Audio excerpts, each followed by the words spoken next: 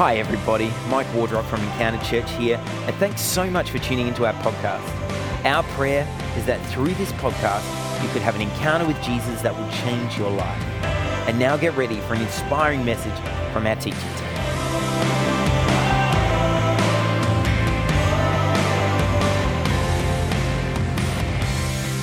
Well, welcome to Mission Month here at Encounter. We are really excited. We are in week 2 of our series For the City, where we look at what it means to be good neighbours. That is a key part of being followers of Jesus, is working out how to be good neighbours. And that is how to live out what we are about, right? People who are Christians, it's been said, are meant to be the only members of a club that is not for them.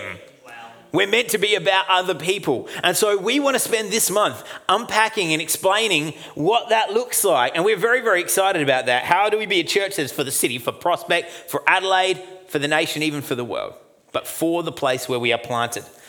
But there's a couple of questions we need to answer before we really dig into today's message and to just dig up the ground a bit before Jenny really unpacks that next week. And the first one is just, what is mission?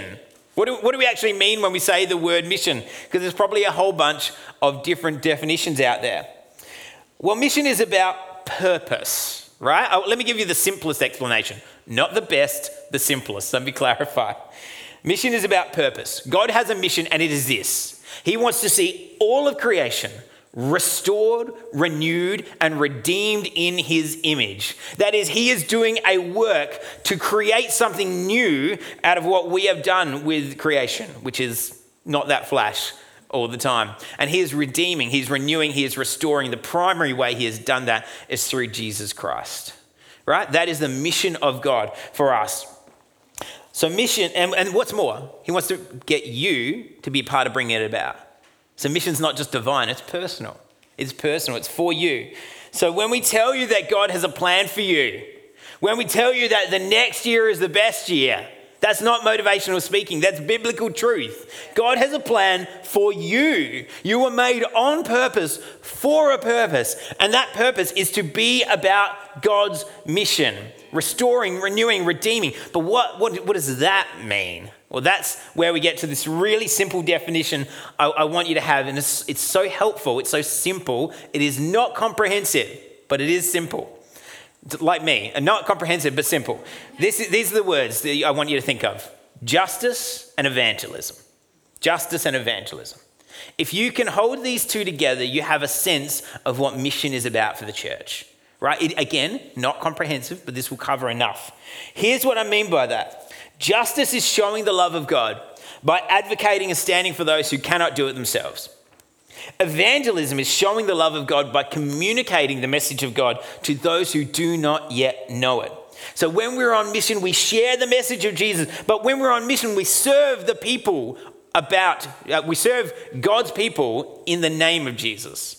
So one is we share about Jesus, the other is we serve in the name of Jesus. In both cases, we are helping people see they are made in the image of God, on purpose, for a purpose, and we are continuing to build the kingdom of God, which is his big mission plan for the world. So the simple version is this. When we talk about mission as the church, we're talking about how do we do evangelism, how do we do justice? Both and, not either or. Is that good? Is that all right? Okay, so that's my brief overview of what we're going to be talking about this month. Now, last week, Ellie Lloyd came from Open Doors, spoke about the persecuted church. Can I encourage you, listen to that online, listen to it on our podcast, but even better, get on their website and just learn a little bit about what it means to be part of the persecuted church in North Korea or Somalia or Egypt or India, one of the many difficult places where it is to be a Christian, where you can lose your life for standing for the gospel. But this week, we're not talking about losing our life so much as the conflict of doing mission to our family. Mission to our family. So I'm going to pray and then we'll get into the word today, okay? All right. God, we just lift you up in this place. We thank you that you actually give us a purpose. We are not just here for the sake of it. We are not just here to do something. We are here with a particular purpose. We're here because we have been called by you to do something for you. And so, God, as we listen to this sense of mission this morning, and particularly about mission to our families, would you help us to catch what it means to be about your business? And we pray that in Jesus' name. Amen. Amen. All right. I had trouble as a kid breaking free of people's image of me when I got older. Has anyone else experienced this in their life? Probably everyone. When I was a kid, I had this one friend in particular. It wasn't my friend. It was his dad. So we would be going out. I'd go to my friend's place, and they'd go, "Let's go to the drive-in." And he would have this big truck with this big sheepskin like back seat, which is very nice, but not great for like 10-year-old boys, because I discovered something very quickly, and that is that I was a pretty sticky kid. Like, I was just like, you give me a lolly, and it's not, I guess it just wasn't going just in the mouth. Like, it was somehow going on my hands, and I was like Spider-Man before it was cool. In fact, the kind of Spider-Man I was never cool. It was just lolly stickiness. And so my friend's dad, who was, I guess, channeling his grumpiness into like a sense of humor, would always go, he goes, "You're such a sticky kid, Michael." I'm like, "No, I'm just a bit of a messy eater, that's all." He's like, "Oh, no, you're very, very sticky. You're very sticky. Every time you come, if we go, I don't want to go to the drive-in with you because the sheepskin gets sticky because you've got sticky lolly hands on the back." I'm like, "I don't know what to tell you. I'm 10 years old. I like lollies. What can I tell you?" It's like, "Just put them in your mouth or don't eat anything." And of course, I just ignored him and continued to sticky up the sheepskin covers. And so this obviously, you know, a couple of years in your life, you get older, you stop doing that. But the perspective didn't. The perception didn't. So I would continue to hang out with my friend. I'd be, I don't know, 15, 16 at this point, or 18, 20, mid-20s, like, "Oh, you're so sticky." I'm like, "I'm 25 years old. I'm not. I'm really not. Can I go to work, please?" You know. And then eventually it transferred to, "Oh, you were such a sticky kid." And again and again and again. And at some point it ceases to be nostalgia, right? And it just becomes, "Will you just shut up? Will you stop telling me how bad I used to be and start looking at who I am now?" And there's this thing that happens with us where the closer we get to somebody, the less we can see them. So the closer you walk up to somebody, you can get to know them more and more and see them more and more, but you can get to a point where you are so close that you actually can't see them properly anymore. And sometimes when we think about mission to our families, that's what it's like. It is like zooming in on the screen so much that all we get is pixels. Or to go a bit more old school, it's like we can't see the forest for the trees. And when we talk about mission to our family, I think it is probably the hardest form of mission. When we talk about reaching our family with the gospel, it can be the hardest because sometimes all that happens is we'll come back. We're a teenager. We've gone to a youth camp. We've been filled with the Holy Spirit. We come back and they're like, "Oh, you're the same annoying kid who didn't do the dishes last week. Can you just do them already?" Like, no, something's changed in me. It's different. No, come on, you're not different. I remember when you were 14 and your mum had to drag you from the servo because you got caught stealing a chocolate bar. It's like, I'm not that person anymore. Would you let me be the person I'm becoming? And we try and hold these things together, the person who I was and the person who I've become in Christ. But with your family sometimes, and maybe you're here with your family and you've experienced this, you can be so close, it's impossible to see the difference. It's like when you grow up and you have kids with you and someone goes away and they come back after a year and they're like, "Your kids have got so big." And you go, "Have they?" "Oh, they just, I don't know, they kind of look the same to me," because you see them every few minutes. You don't see them growing. But somebody who goes away and comes back can see the growth. You see what happens there? That's what happens with mission in our family. It's hard to change to be like Jesus when everyone's telling you who you used to be. And nobody does that more than our own families.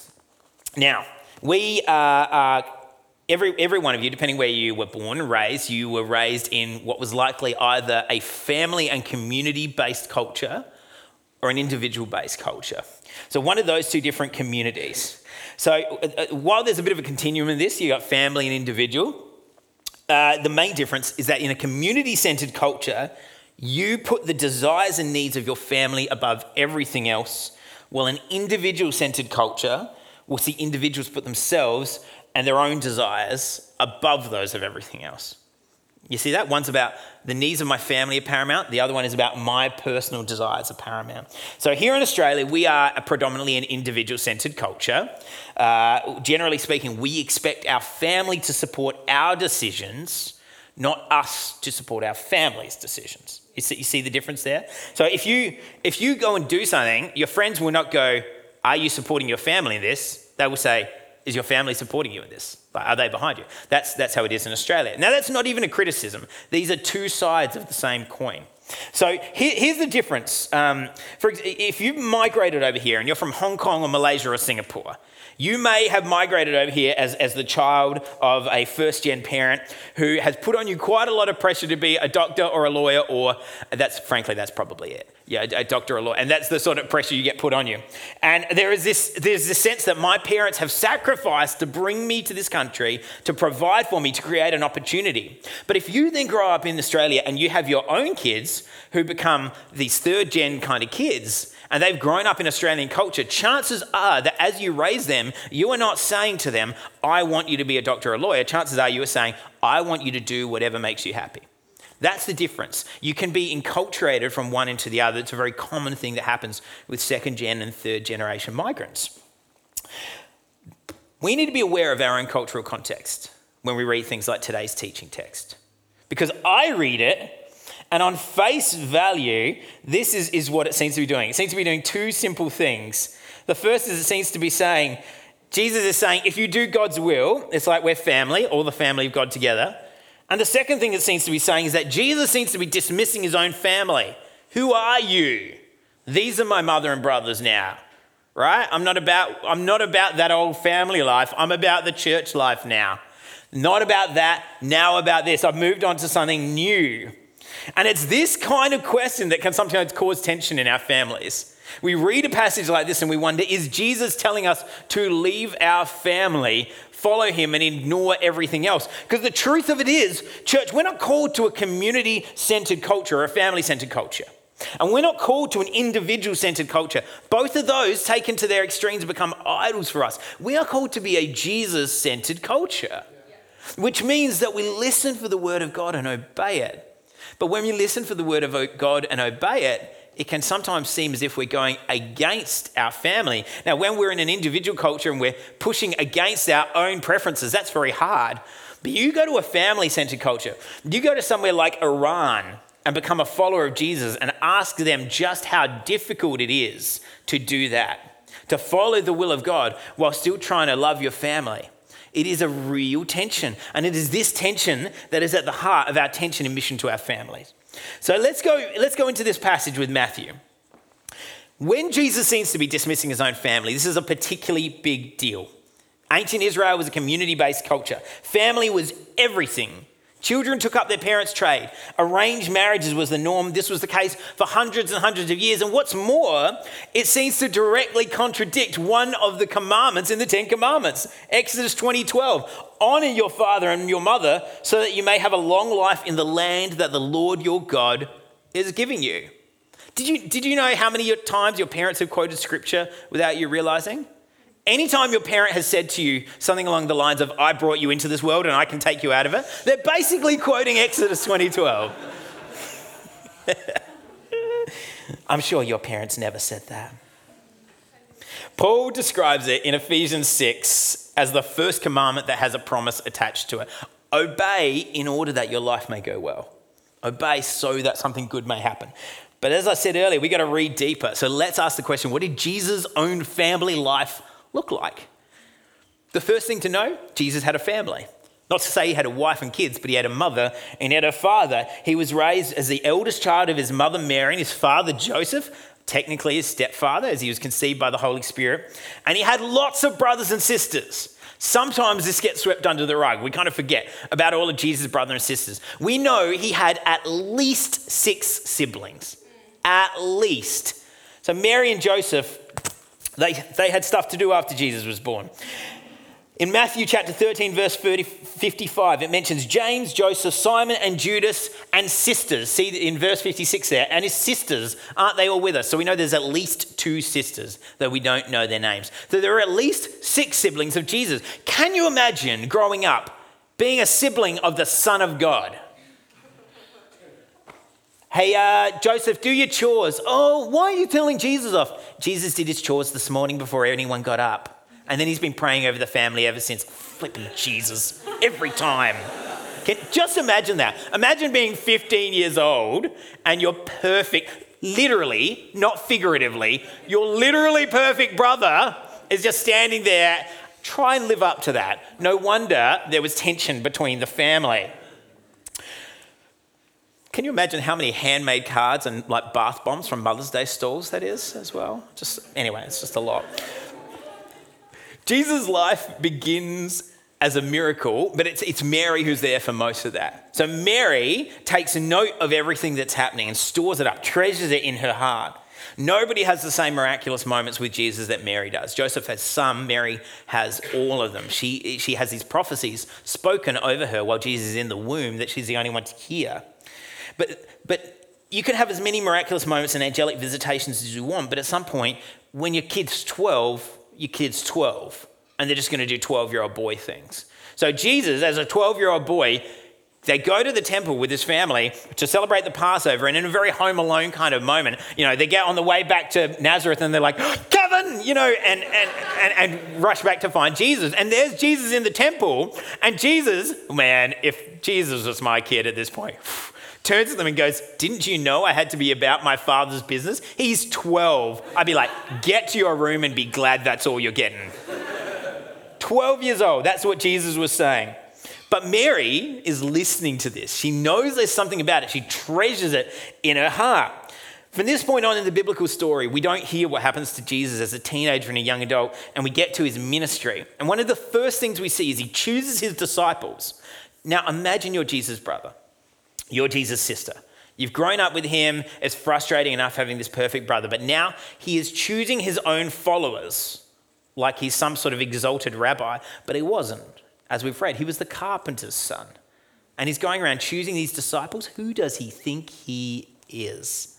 So in Mark 3:21, we see that his family confronts him and they say, he's out of his mind. Jesus, you are out of your mind. They genuinely think he's going insane. And from there on out, it's not great. In the passage we read today, they try and convince him to see them, and the implication is they want him to come back to Nazareth. And eventually he does. Lord knows how many family pressures were going on in Jesus' trip to Nazareth. And he gets there, and as he starts to teach, and people are astonished by his wisdom. And he starts to perform miracles, and people are astonished by it. And as he teaches and performs miracles, the people start to go, isn't this just Joseph and Mary's kid? We know him. How's he doing this? Isn't this the sticky kid we used to go to the drive-in with? Isn't this the kid we used to look down on for being a kid? And he's all grown up. Who does he think he is? And when we jump just one verse forward, if you go 2 slides forward, I think it's there, Eli. Verse 57, and they were offended by him. The change in Jesus offended those nearest to him. They saw him grow up. They never had a gripe. There's never any question of sin in the Bible whatsoever. But when Jesus grew up and began to step out in authority, he was offensive to those around him. Imagine this. They're hearing and acknowledging his wisdom. They're seeing the miraculous powers and they are offended by it. Imagine that. You can be so close you don't see. And so Jesus has this tension and he says this, a prophet is not without honor except in his hometown and his household. And you and I know this to be true. Finally, in John chapter 7, verses 1 to 10, Jesus' brothers change their approach. They say, okay, it didn't work trying to get you to come home and calm down and start a family and pump out grandkids for your poor mother, God rest her soul.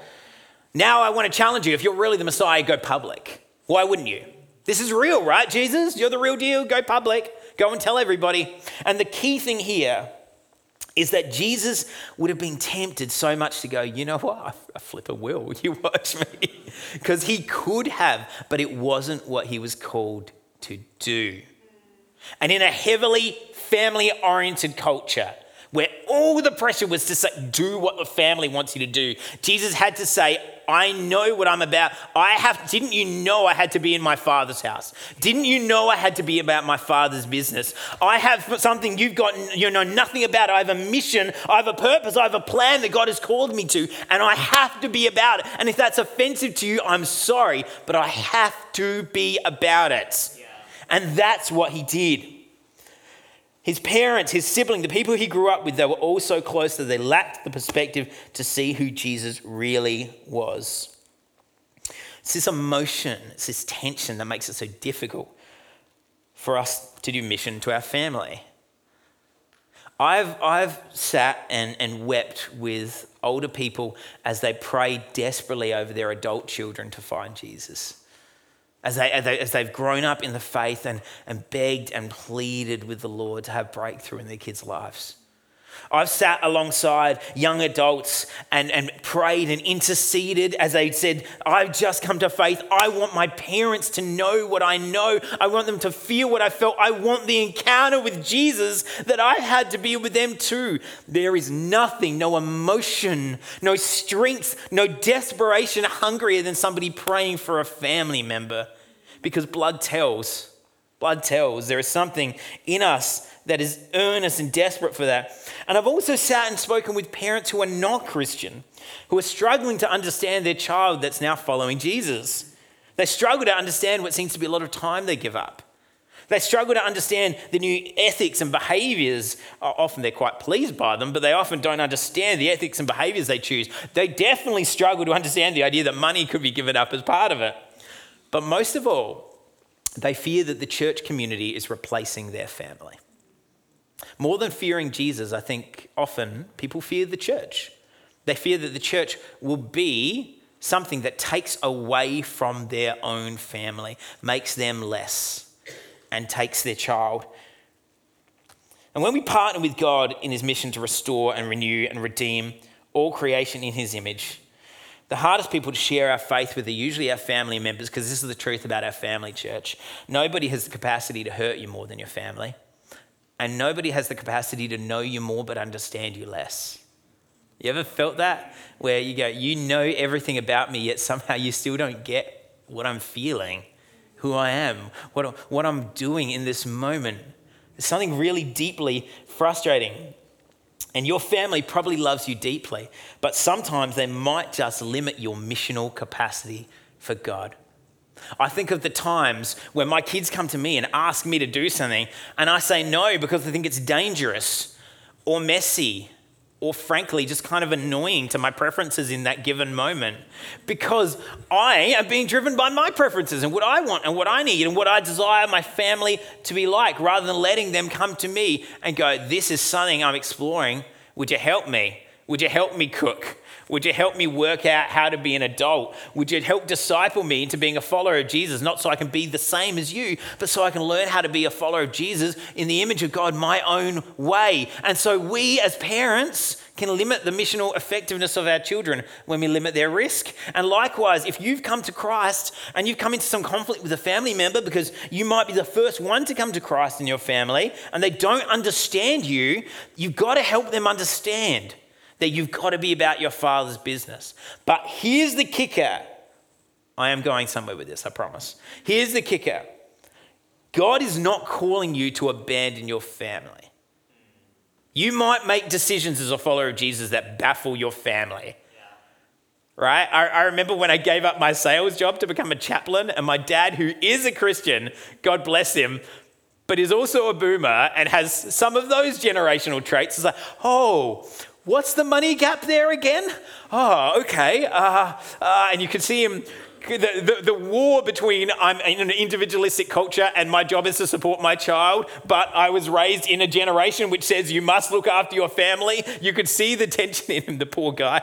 And he struggled with that. But even in these decisions, hear this, God is not calling you to abandon your family. He's calling you to expand your understanding of family. God is not calling you to say, go away, family. He's calling you to say, come in, family. Come in. And here's how I know this. As Jesus hung there on the cross, dying for the sins of the world, his mother was there with him. His mother was there watching this man that she'd never understood, but who was still her little boy, dying on the cross. And in that moment, Jesus looks down and he looks at the Apostle John and he says to John, John, you look after my mum. And he looks at his mum and he says, he's going to be like a son in the faith to you. He's going to care for you and love you. We've already established Mary had other sons. She didn't need another son, but for some reason she needed John. And Jesus saw the need of his mother and he invited her in. Even in the moment of his greatest agony, he did not forget his mother. This is not just a Jewish thing. This is a Jesus thing. This is an inviting the family of God into what I'm about, not pushing them away. It's not an exclusive club to belong to. You just have to have an exclusive belief in Jesus. And so from there, we see something extraordinary happen. Jesus dies and he's resurrected. Actually, that's the most extraordinary bit, but that's not the bit I want to talk about. After this, his family start to believe in him as the Son of God. After they've seen him die and be risen again from the grave, apparently that was enough to shake his brothers. And James, in fact, becomes the head of the church in Jerusalem. He becomes the guy people look to because he points to Jesus in Jerusalem more than anybody else does. The brother that grew up with Jesus, that was so close he couldn't see the divinity. He couldn't see Jesus' messianic nature. He couldn't see that he was the Son of God. Ends up being the one who champions him in Jerusalem more than anybody else. The transformation can happen, church. It can, but you're going to need 4 things. Let me get to that in a second. Jez, you can come up. Let's have some spirit keys. I think we need a little music. Now, why is this all happening? Because Jesus was never rejecting his family. He was redefining the family of God.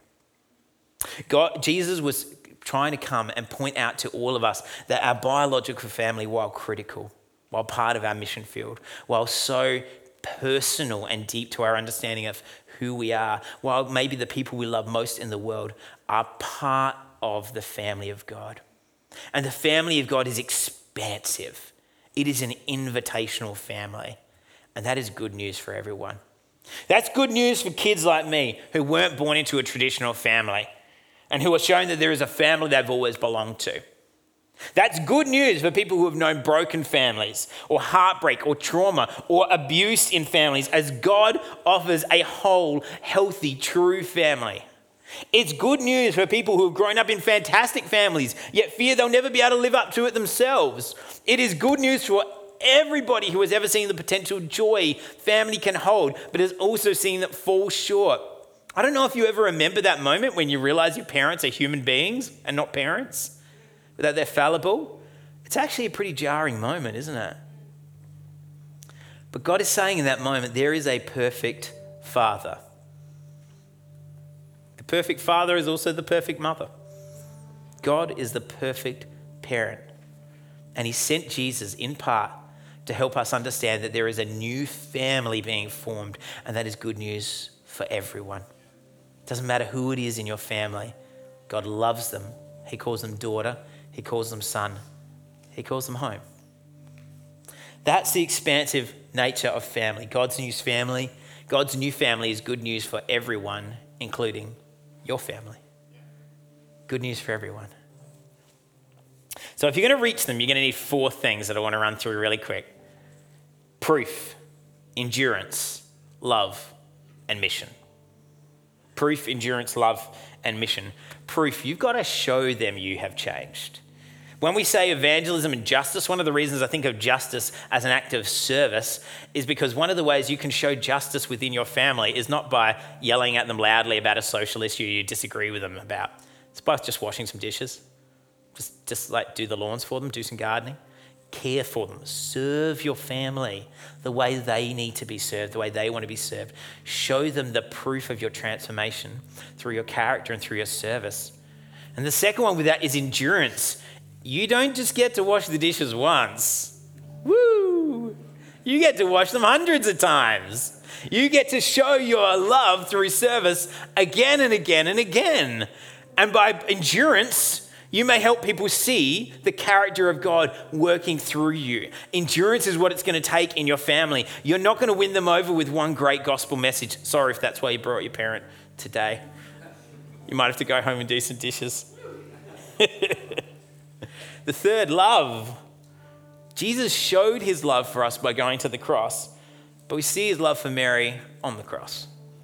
You're going to have to display your love for your family. Maybe you need to discover their love language and actually care for them the way they want to be cared for. Reach out for them. It's a form of leading up. If you're a child to your parent, you're probably going to have to lead up and treat them as if they're somebody you want to minister to. Bless them, care for them. Don't assume they're going to do it all for you. Take it from an only child. And the final one is mission. At some point, you have to speak out and live out the gospel. And some of you here are brilliant at serving your family. And you would serve and serve and serve and serve. But if someone asks you what your faith is about, you'll curl up into a small ball and roll away. And some of you are brilliant at communicating the gospel. And then as soon as you've given that, you walk out the door and shut the door and go, cool, I'm going out to hang out with some friends, and leave your family by yourself. You've got to hold justice and evangelism intention. That's mission. And that's mission to your family. And if you want your family to wake up to the good news of Jesus, as I know so many of you do, you're going to have to do both those things. At some point, you're going to have to share what your faith means to you and how it's changed you. And you're going to have to show them. That is the missional aspect: proof, endurance, mission, and love. Now, the family friend I spoke about earlier, who kept calling me Sticky as a kid, and he wasn't wrong. He became one of the greatest champions for me in ministry I ever had. At some point, something shifted, and he saw something in me that I couldn't see in myself, and he kept calling it out again and again and again. And the same voice that got painful and downright angering when he was talking about what I used to be became inspiring and encouraging as he pointed forward to what I could become. That is who we can be when we allow ourselves to see how people are transforming. That's how we can be when we can see what the gospel is doing in people's lives. And so if you're here and you have a family member that you want to speak to about the gospel, don't just speak to them about it. Point forward to who they could become. Call out the best in them. Show them who they are meant to be in the image of God, because God has a plan and purpose for them. That's the power of proof, endurance, mission, and love.